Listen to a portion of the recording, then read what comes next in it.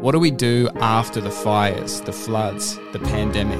We live in a crisis-rich environment. And how do we learn and prepare for next time? My name is Will Small and this is Olivia Wolfe. We believe stories are one of the most powerful learning and evolutionary tools we have. And this orange glow is getting bigger and bigger and bigger, and I'm just sitting there thinking, oh, this is not good. So we've listened to people's stories about disaster recovery, community resilience and mental well-being. From firefighters to clinical psychologists. There was a family that were actually protecting their house, and they actually gave up their Christmas lunch. Small business owners to communities who have experienced loss and communities that have survived together. It's not often that people intentionally go out of their way to get to know their neighbours these days. These are conversations about what has happened, what may happen, and how we can prepare for the future. It was an ordeal that we'll never forget. This is Emergency Ready Now. This podcast is presented by Central Coast Council and Lead by Story, and jointly funded by the Commonwealth and the New South Wales State Government under the Disaster Recovery Funding Arrangements. The views expressed are the opinions of the individuals interviewed. Please be aware these topics may be sensitive, particularly if you have personally been affected by bushfires. If you need to talk to someone, you can always call Lifeline on 131114 or Beyond Blue on 1300 22 4636. Do you feel like you have a community of people you can depend on? Do you feel like you have a tribe you belong to or someone you can ask for help in the event of a crisis? Today, we're delving into what it means to be connected, how to build a neighbourhood, and how to not only work on your own mental health, but that of the young people in your life as well. In this episode, we had the pleasure of speaking to Dr John Irvine. John Irvine is one of Australia's most heard, seen and read child psychologists, and he's taught in New South Wales schools for many years. Dr John is a paediatric psychologist, and with his brother Warwick, he developed the Reid Clinic in Gosford, now one of the largest and most comprehensive psychology clinics on the East Coast. He's written several books, and most recently wrote the Australian guidelines for the Worry Woos program, aimed at helping children to identify and manage their emotional and social challenges. Dr. John's extensive work with children, trauma and crisis make him uniquely qualified to help us understand how times like these, plagued with fires, floods and pandemics, can affect our children's mental health, and how we can do our part to create stable and safe environments for our young people to flourish in. John also had a lot to say about how adults can care for their own mental health to create better relationships and well-being for the entire community. You know, this last 12 months has obviously been, I just think of the word relentless. You know, disasters, disruption, anything that you can imagine kind of going wrong feels like it has gone wrong. And here on the Central Coast, you know, before COVID-19, before the pandemic, we started the year with these enormous, horrendous kind of bushfires and then floods, just sort of one thing to the next. So I'd love to hear from your perspective, John, how do you think this series of events may have uniquely impacted the children and young people in our community?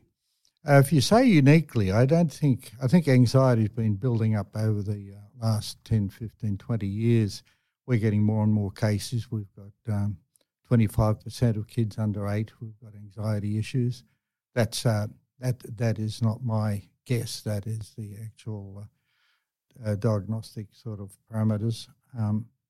But this year's brought it to a head in all sorts of ways, and it's kids feed off their parents. That's how they know what the world's safe. They get their values, they get their prejudice, they get everything from their parents. Are we safe? Should we be doing whatever? And when the parents aren't coping, then you've got kids who are really struggling because that's the reassurance and they're not getting it. So if we can rearm our parents, if we can rearm our families, the kids will be feeling, they'll be coping, but it's certainly been an issue, so much so that I'm not sure about the stats you've got, but within our own clinic, the Reid Clinic, every clinician's booked out well past Christmas. They've never seen anything like this. And it's not as if it's a free service. They have to pay and they have to get referrals from doctors and so on. So but that's how desperate the need is in the community generally, and we're suffering fairly silently. We're not seeing too many outbursts as they have overseas, but it's unique in the sense that it's more acute, I think, than ever before. Do you think, in some ways, with a year that has had so many one thing after the next, that there'll almost be a continued lag? Like, do you think that need in terms of people booking in to see services will kind of continue to increase? Like, does it sort of take a while to catch up? I think so. I don't think we've seen I don't think we've seen the peak of it at all yet. And this is a very timely podcast you're doing, because if we can come up with ways to actually re-energise and regroup the families and communities, we'll be doing those kids. Because I'll say this again, but kids have, for thousands of years, we lived in a tribe. The tribe went to extended family and then the two-parent family, 1 in 3 or thereabouts is a one-parent family. So the tribe's getting smaller and the network of supports is getting smaller. So therefore, each of the cells within that tribe, each of the units is more vulnerable, more exposed to any weaknesses. There's no one covering for them. And so I think that's a real issue, but I don't want to be pessimistic about it. I think this is why you're doing this, so we can see, well, what can we do to rearm those communities? Because you're so knowledgeable, John, I wanted to ask, as these kind of crises are emerging, and obviously there's going to be more crises like this ecologically, technologically, culturally, with your experience, what do you think are the most important skills for young Australians to develop to deal with these kinds of things? I don't know that it's young Australians. How we equip them, and I can sum this up very quickly, we need a sense of belonging. Belonging is what it's all about. And kids can cope with all sorts of things if they belong. My worry was, these are all my 7 plush toys where they've got the accompanying book, and Wince has got worries, and Twitch is frustrated, and Squeak has got insecurity, and Noel has got loneliness. And so they're all 7 of them. But the secret and why they're going so well is that the kids are learning from each other how to cope. As soon as a parent or a teacher tries to tell them what to do, but when other kids say, well, when I get worried, I give mum a hug, or I do this, or do you? Does it help? Yeah. Wow. Because the tribe's talking, and kids need to belong to the tribe. Now, kids have got their tribe. Parents don't. Parents might get something like a League's Club or whatever, but there's no one actually using the power of parents and sort of, well, you might get it in your little A's group or your soccer clubs or something where they get the parents going. But as a community, parents need the tribe, and they can cope with a lot if they had the tribe talking with them and for them because they belong. I just think that people are looking to me for tricky answers on how we arm young people. It's not all that tricky. They don't want to listen to your trite stuff. They don't want the expert. They need to be able to facilitate it so they can actually touch base with each other. They've got facilitators that are helping them to do it, and they're learning from each other, and they feel they belong. Mm. Yeah, that's definitely a profound thought, that we can face the same kind of situation or circumstance, but our response is going to be completely different if we're isolated compared to if we have a sense of belonging. Face the same challenges, but that belonging piece is huge. Well, it's when it's fragmented and the families are a bit disengaged and parents are out at work and they don't have as much time now. And when it's fragmented, there is no we are social animals, and, you know, and if you've got your social support, you can cope with anything. And, you know, get on the phone, text. We can cope with all sorts of things if we're not alone. I'm sure you've heard people, make the observation that we live in this unique time where we're sort of more connected than ever. We've got all this digital connection, 24/7 connection. People can access me all the time. Yeah.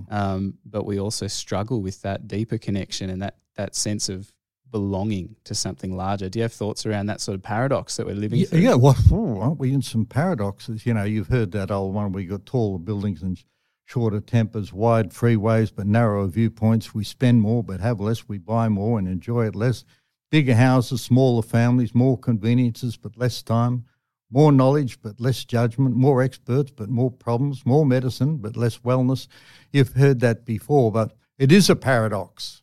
It's an incredible paradox that people, I don't think, have ever been lonelier. And I look at communities, and I was talking to a lady the other day, and she said, I just ran into a person. She used to live in our complex. And I said to her, where have you been? I met her in the supermarket. I haven't seen you for 18 months. She said, no, I'm still there, just that we haven't crossed paths. Yet when I worked in the bush, in the country, you couldn't see a house for miles. They were so connected. They were really in touch. And it seems like the closer we are, like on a bus or a train, we need that distance. But when you've got space, you want to connect. So, yeah, we're very connected, technologically, physically. Even in COVID, we're 1.5 connected. But in terms of how we feel in our soul and our emotion, we feel very, very lonely and lost. Yeah, it sort of says to me that we can't just expect that technology will take care of that for us, or that certain developments will just mean that is automatic. Like, that need to connect is always going to require a level of human intentionality, and maybe it's connected. My next kind of question for you is going to be around, you've got a big theme in your work around emotional literacy. I'm just wondering, for people maybe that haven't heard that term, or maybe have heard it but are a bit unsure, could you just talk to us a little bit about what it means to be emotionally literate? Research is crystal clear that EQ, or emotional intelligence, beats IQ, hands down. Success, happiness, commitment, well-being. Definitely. And the people you work with, and it won't be their IQ that makes them good to work with, or leaders, it'll be their EQ. And yet, if you look at, say, Gardner's model of intelligence, and you've got sort of all the quadrants in that, and you see all your maths and science and reading and literature and natural science and music and phys ed and so on, they're all catered for in the curriculum. But your intrapersonal and your interpersonal, you just pick that up on the run. So it's been neglected. So I'm putting a lot more attention to that. And the results have been spectacular. And, we've tested all the Catholic schools in the Broken Bay area. And, if you know stats, with 1% probability, this is by chance, we're better than 1% in terms of their resilience, their ability to talk about stuff, their ability to manage it, according to the teachers. And I just think that teachers are longing for it, kids are longing for it, and the school that I'm working most closely with, which is Erina Heights, they feel the kids are performing better and that they belong more, and they're extending. I've written the Australian guidelines for 3 to 8 year olds. They're extending them, and they're looking at other emotions and drawing other characters and making dramas out of them and doing experiments with them. So I just think, and I know it rings true to you or anyone listening to this, that if you're looking after somebody emotionally, if you go through the old hierarchy of Maslow's hierarchy, you probably did in year 101, there's all your physical and emotional needs and your safety and so on. Up here at the top of the triangle is like understanding, knowledge and all that. But you don't get that if the kid's insecure, doesn't feel he belongs, feels fractured. Well, if I can go back to your issue about anxiety, what's happening in the human brain, you've got, in terms of our evolution, spinal cord up to the brain, whatever. And when event happens, we see or hear it, that registers in our receptors, obviously. And it's the brain stem, the arousal centers, your amygdala, your hypothalamus, particularly the amygdala in this case because it's your emotional center. It says whether this is safe or not. So if it feels, because the kid's feeling insecure, mum and dad aren't too good, they're yelling at them, screaming at him, get up, get your seatbelt on, get fed, get in the car again. And it's just a crazy pace. So their amygdala is up. And so when information comes in, bang, it hits the amygdala, and the amygdala says, this is dangerous. It shuts down the brain for fight or flight. That's its job. So kids are then not processing stuff because they're not in a position emotionally to do it. You put a bit of music on, or you do give the kids a meditation, or give the kids some breathing exercises where they just unwind. And a lot of schools now are starting to do that because they know they can't connect with the kids if their amygdala is still saying, no, we're in danger. Absolutely. It's very interesting and it makes a lot of sense. I mean, I've got a 5-year-old and a 3-year-old, and I know that when you cross that point of when the emotions are out, and it usually starts with my emotions being out, there's no point in kind of trying to make progress in whatever we were trying to do until we actually come back to a settled state. And homes have got to be aware that we're not getting anywhere while we're on that red alert and your amygdala's up. If you can earth it and find the techniques that work for your family, and they might be quite unique. It could be belly breathing, it could be volcano breathing. Let's get it up and out. I had one little kid that I need to mention, Grace. And Grace was 8. She came from a very difficult family. And so I was teaching her about volcano breathing. If you're angry, breathe it up and out. Let it go. If you've still got some anger in you, up and out. She said to me when she came back and from very difficult circumstances, she said, Dr. John, I've tried that volcano stuff. It doesn't work for me. I said, okay, well, what works for you? She said, I like rainbows. I love colours. She says, when I breathe out and take down all the nasty colours, the purples and dark reds. I take them all down. And I bring up green and yellow. I want them on top. So that's my breathing. And she said, that works for me. So I put it in a book. I thought it was that good. And at the end of it, I thought this is unfair that she's got to pay me for my services. You should pay her. Yeah. I actually learned from you, Grace. Yeah.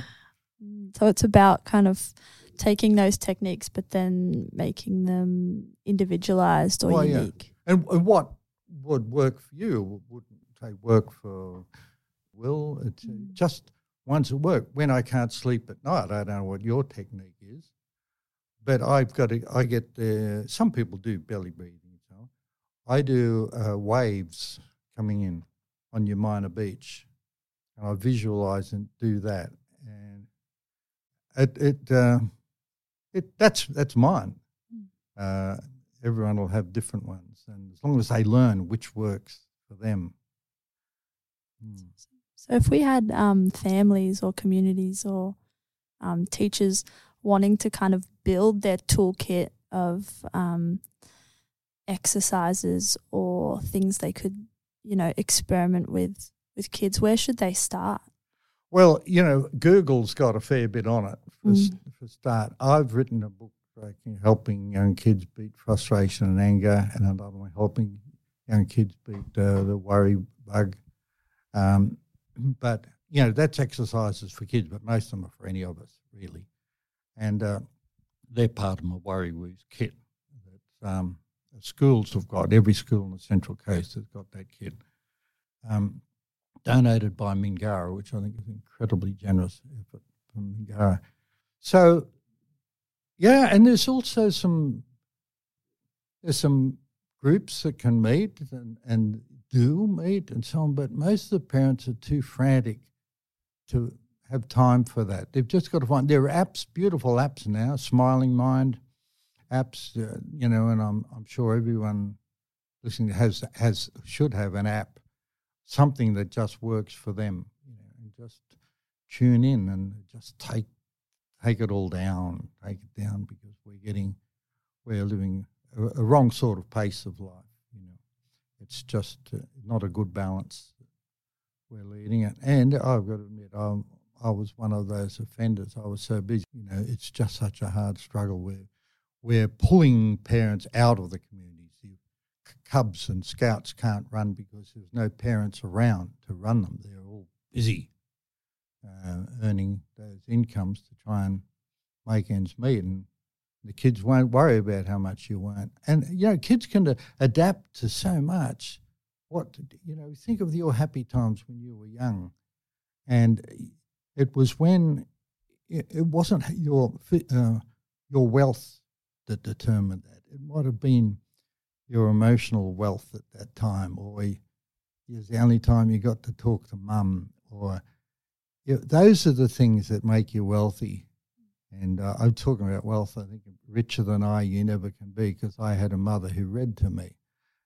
Just reading to kids just pulls the anger out of ourselves. I had a friend who, she was so flat out doing a PhD, she would read chapters of her PhD to her kid. And I don't know that was all that clever, but she was reading. And the kid felt close, and I don't know about that. When I went up for mine, I did mine on children's play, something. That was what it was. And the guy before me was on the mating habits of the tsetse fly and all this special thing. And what do I go up asking for? Children's play. I felt such a geek compared to all these scientific people all around me. It definitely sticks with me what you said at the beginning about, if the household is anxious, or if the parents, they'd sort of set the tone, and then that is what the kids are often reflecting back. And I will confess that as a parent, I probably thought I was incredibly zen and emotionally regulated until I had kids. It's that whole thing of, you want to see how patient you are, then you need an opportunity to be patient. You want to see how good you are at regulating your emotions, then you need to try it when you're sleep deprived and when your household is much more messy than it would be if it was just you and you're kind of dealing with some of this, the external chaos reveals the internal chaos. And your loneliness at times like that. There would have been times, Will, when you would have felt, nobody understands me. No one knows. I've got this and this to do, and I'm so lonely, and everybody's feeling like an island in their own home. And that's why we need to connect, even if it's somebody, a neighbour or somebody. You've got to be able to connect. Yeah. Where we're not very well connected, particularly men. Yep. I feel very lucky, very privileged in some senses, because I'm very aware of that.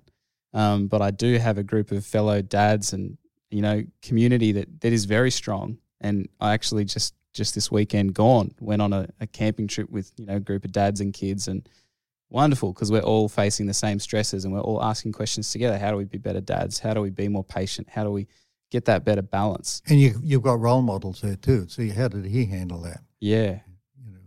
Yeah. For people that are feeling, they listen to this and they go, that would be lovely, but that feels so far from my current experience. I do feel disconnected. I do feel isolated, maybe a bit helpless.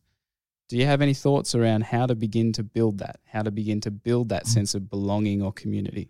I don't know that this is a blueprint, but it just starts with something that your kids are already in, whether it's a mother's group or whether it's a preschool mum's group or whether it's the soccer club or whatever, linking up with that so that you're at least starting to come out and feel and you're amongst same age cohort, and doing it in a way which is selfish in a way. If you try to get people to join this and join that, yeah, well, a bit flat out. But if it's in my interests too, and I think we should be more active about.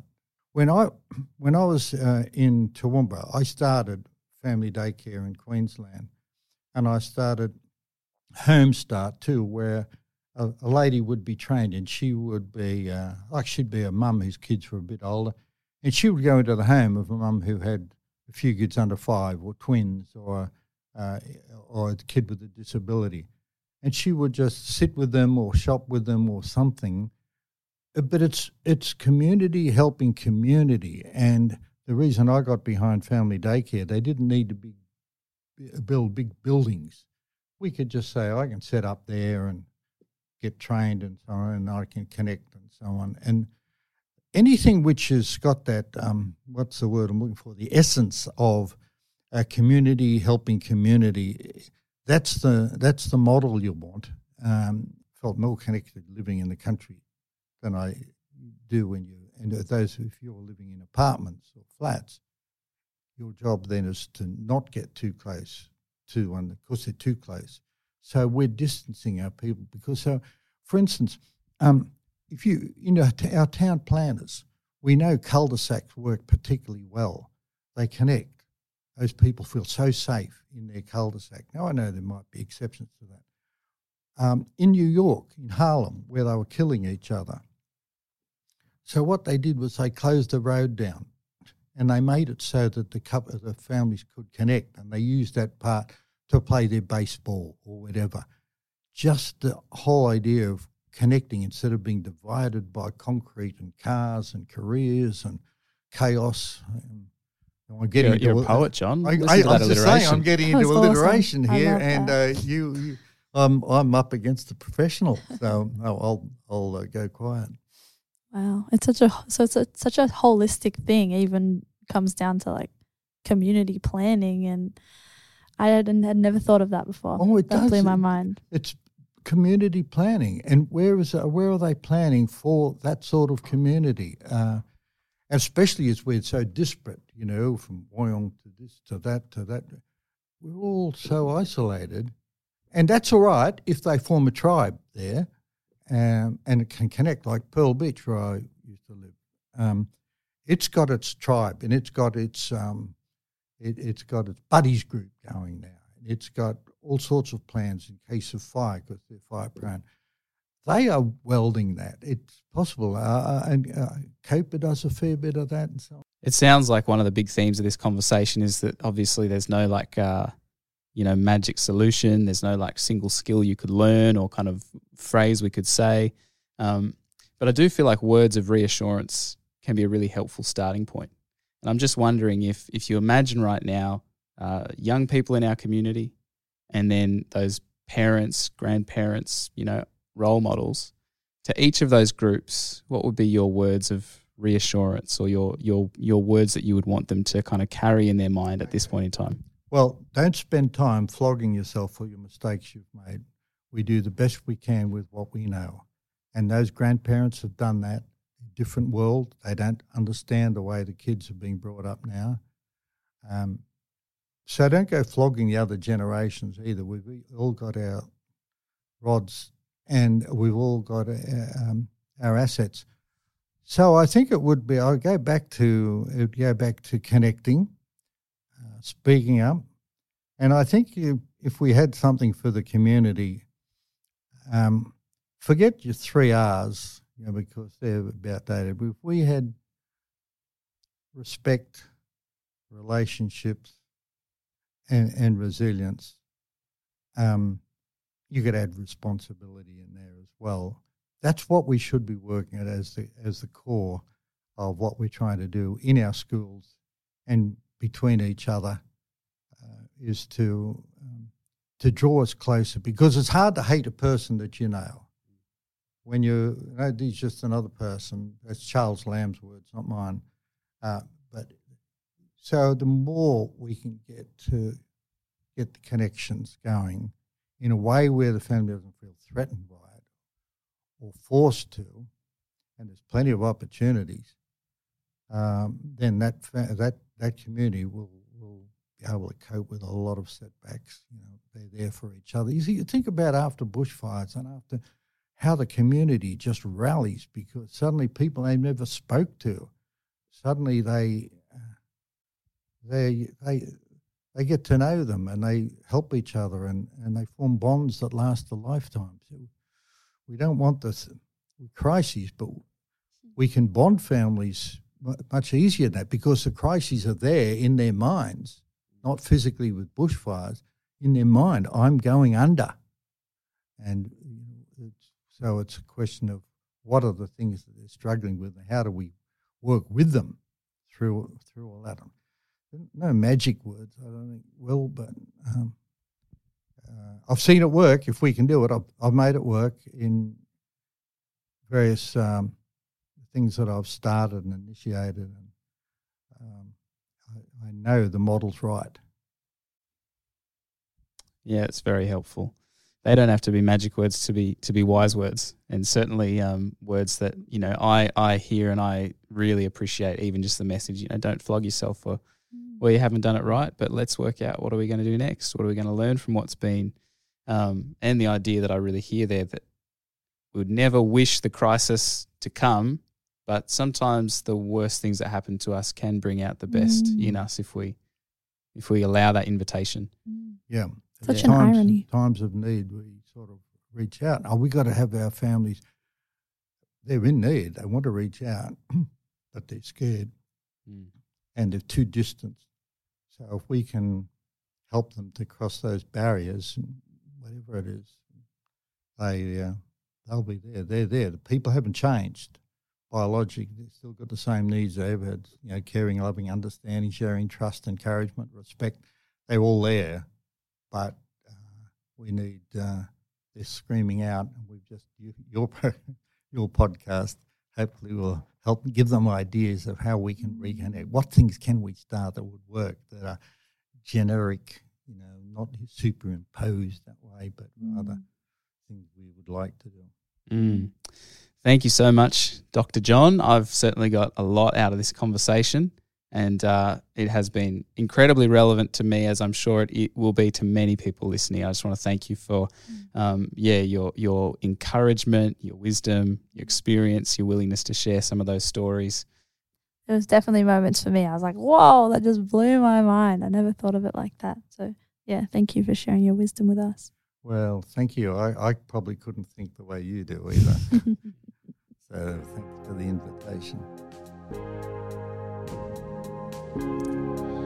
If you are unsure about how to have a conversation with a young person in your life about crisis, there is a document in our show notes from the Red Cross on exactly that. Our conversation with Dr. Irvine has given us a great insight into how normal life and crisis events like fires and pandemics can make us feel like islands, but that's what makes it even more important to reach out and forge those connections. John advocates for a reintroduction of the concept of neighbourhood, a tight-knit community. It's important that we engage with our built environments, get to know our neighbours, and live and take part in the places we live to make them better. For today, maybe think about the things that might already be happening in your neighbourhood that you could be a part of. Does your neighbourhood have a food co-op? Do you shop locally? Do you ever go for a stroll around your streets just to see what's new and what's right under your nose? These are some things that we can start this week before we continue our journey and dig deeper in the following episodes. This is a great segue into next week's episode, where we speak to Joe Hilda and Mel and Benj Gould about the ways in which we can make habits and partake in activities that help us take care of our communities. After listening to the ways in which we can help our kids and ourselves prioritise our mental health, we've put aside time at the end of this podcast for a breathing exercise. You might want to take a second now to do this by yourself or with your kids. So if you want to grab someone to join you or gather the young people in your home, you can pause it here and press play when you're ready.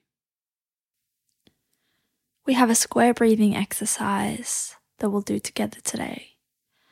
And as we begin, make sure you're in a comfortable position. If you want to stand up, have your arms by your side.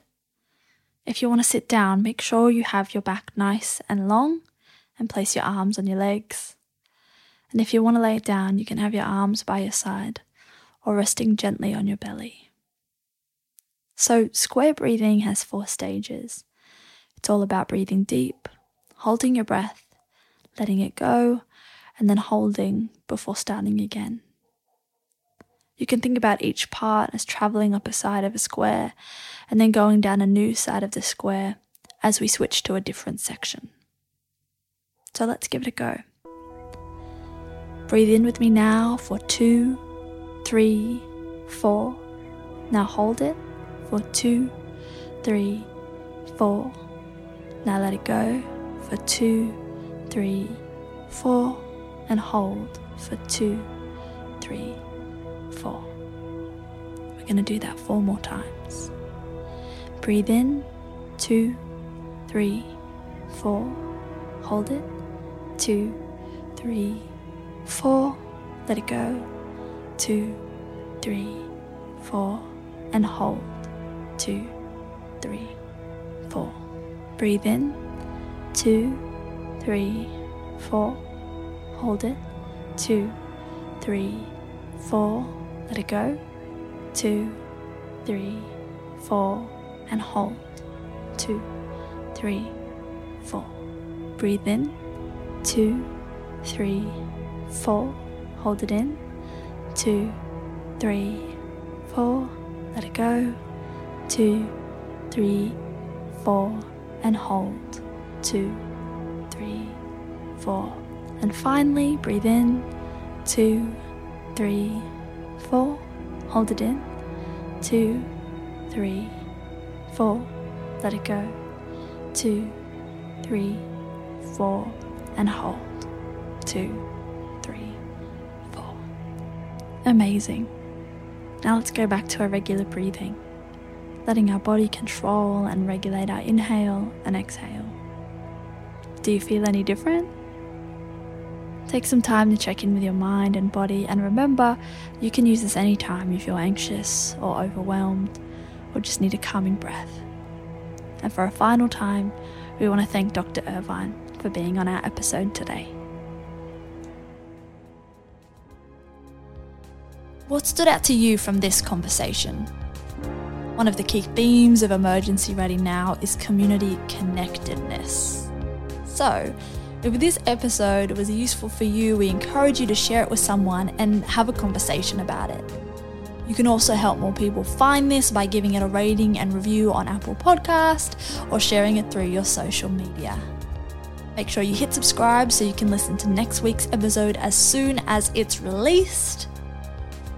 Until then, let's take care of each other and continue to become emergency ready now.